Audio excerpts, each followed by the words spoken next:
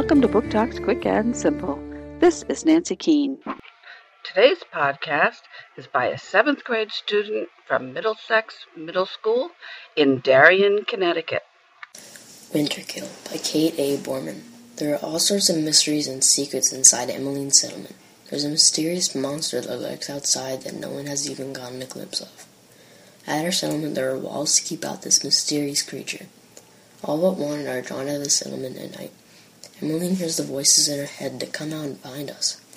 When she goes out of the settlement far beyond the borders and out of sight of the watchers to find whoever this is, she finds the crossroads, the place where they put the people that hurt the settlement in cages to die.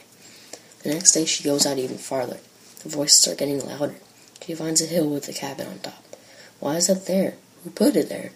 She finds out the people who are hiding these secrets will kill to keep it that way.